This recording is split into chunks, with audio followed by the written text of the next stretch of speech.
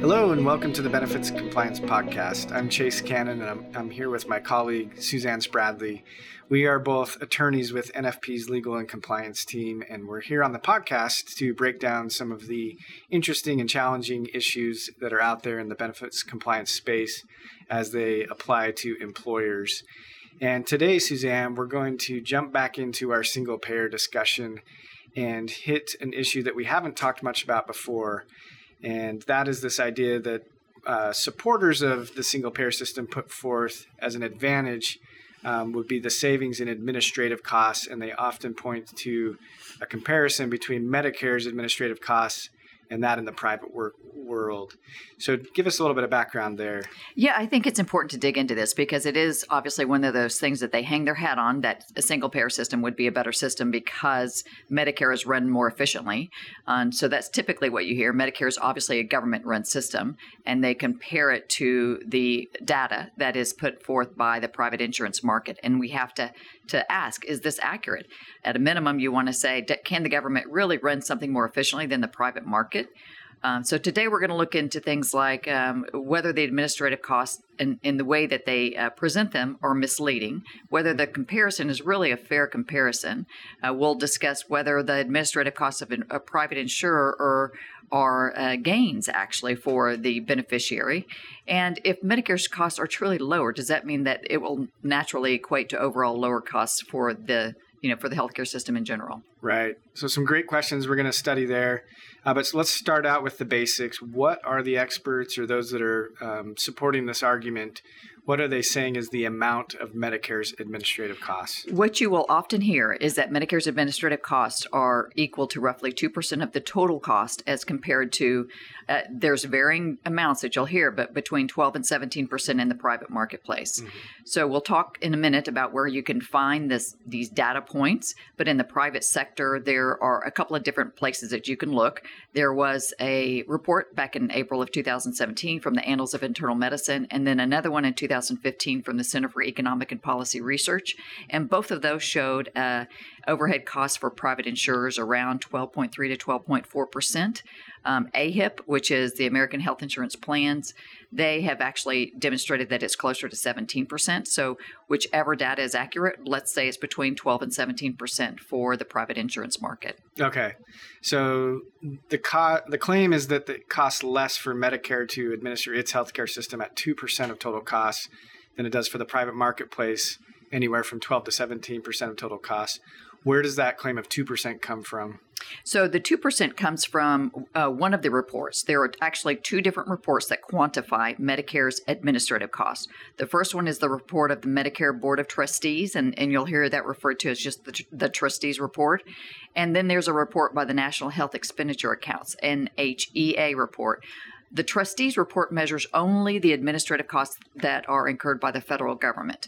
But the NHEA includes not only those costs, those that are incurred by the federal government, but also pulls in the Medicare Advantage plans and the Medicare Part D plans. And as you know, those are both run by private insurers.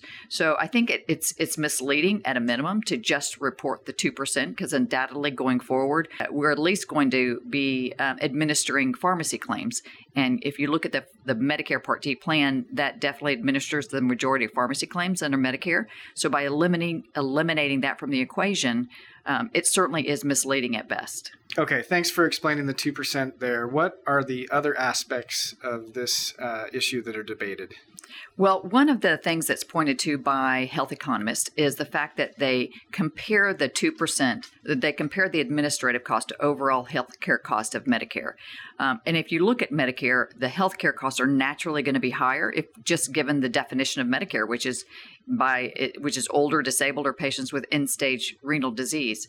So even if you had a Medicare and a private insurer who were equally efficient in their administrative costs, Medicare would appear to be less costly. So I'm going to break that down into an example so it makes more sense. But let's assume that you have Medicare and a private insurance carrier, and both have identical administrative costs for a patient of around $1,000 each. But then you have the Medicare patient actually received $10,000 in claims, whereas the private pay patient received about $5,000 in claims. If you look strictly in that type of calculation, when you compare it to total costs, Medicare's administrative cost would appear to be less because it would be 10%. 1,000 is 10% of 10,000, whereas the private insurer would appear to be 20%. 1,000 is 20% of 5,000. So you can see how this calculation in and of itself can be misleading if you are looking at total costs and Medicare's total costs are higher. Right. So that may not be the best method of demonstrating these efficiencies. But if we don't calculate it as compared to total cost, what should we be calculating it on?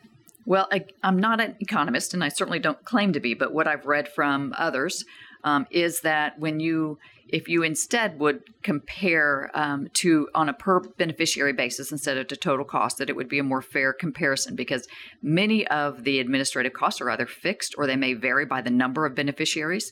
So if you can think of things like marketing or enrollment or information technology or fraud prevention, many things would not vary based on the total cost. Of course, some portion of that would vary based on possibly not the total cost, but the number of claims. Claims administration certainly would go up as the number of claims administered goes up. But there is a health economist named Robert Book, and he seems to be the one person who is cited most often for this proposition. But Mr. Book reports that Medicare's administrative costs are higher than those of private insurers when you look at it on a per beneficiary basis. And so I looked at his numbers, and his data was actually from 2005. I tried to find more updated numbers, was unable to do so. But if we assume that his proposition is accurate, by moving more beneficiaries than into the Medicare system, we will be driving up our administrative costs rather than reducing it, as the supporters of Medicare for All claim. Interesting.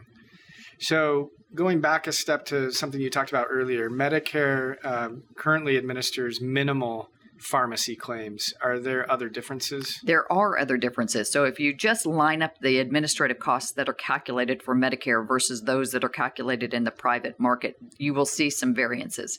For one, in the private sector, the way they get to the administrative cost amount is they basically take premium revenue and they subtract claims costs. So anything that's non-medical goes into that bucket. And that would include things that are unique to the private sector. So things, some of the marketing costs, for example, premium taxes, profits.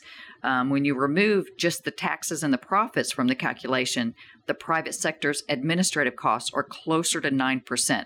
So there we're getting closer to that NHEA report for Medicare of 7%. Mm-hmm. We're not saying to remove taxes and profits from the whole overall discussion in evaluating the two systems, but it should be removed when you're comparing the two on whether one is administratively more efficient than the other. Right. That would seem to create a better apples-to-apples comparison, is what you're saying. So you asked up front that if we assume private insurance's administrative costs are higher, whether there are benefits gained from that additional spend.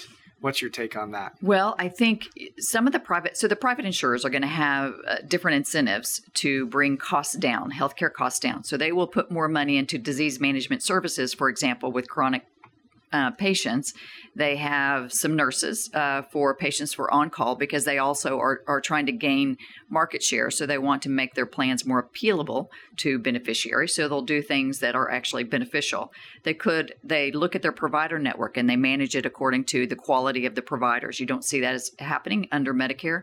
They also look at the effectiveness of a drug and they create drug formularies based on what the drug costs, but also its effectiveness. So some of these administrative costs may ultimately lead to improved outcomes for their beneficiaries.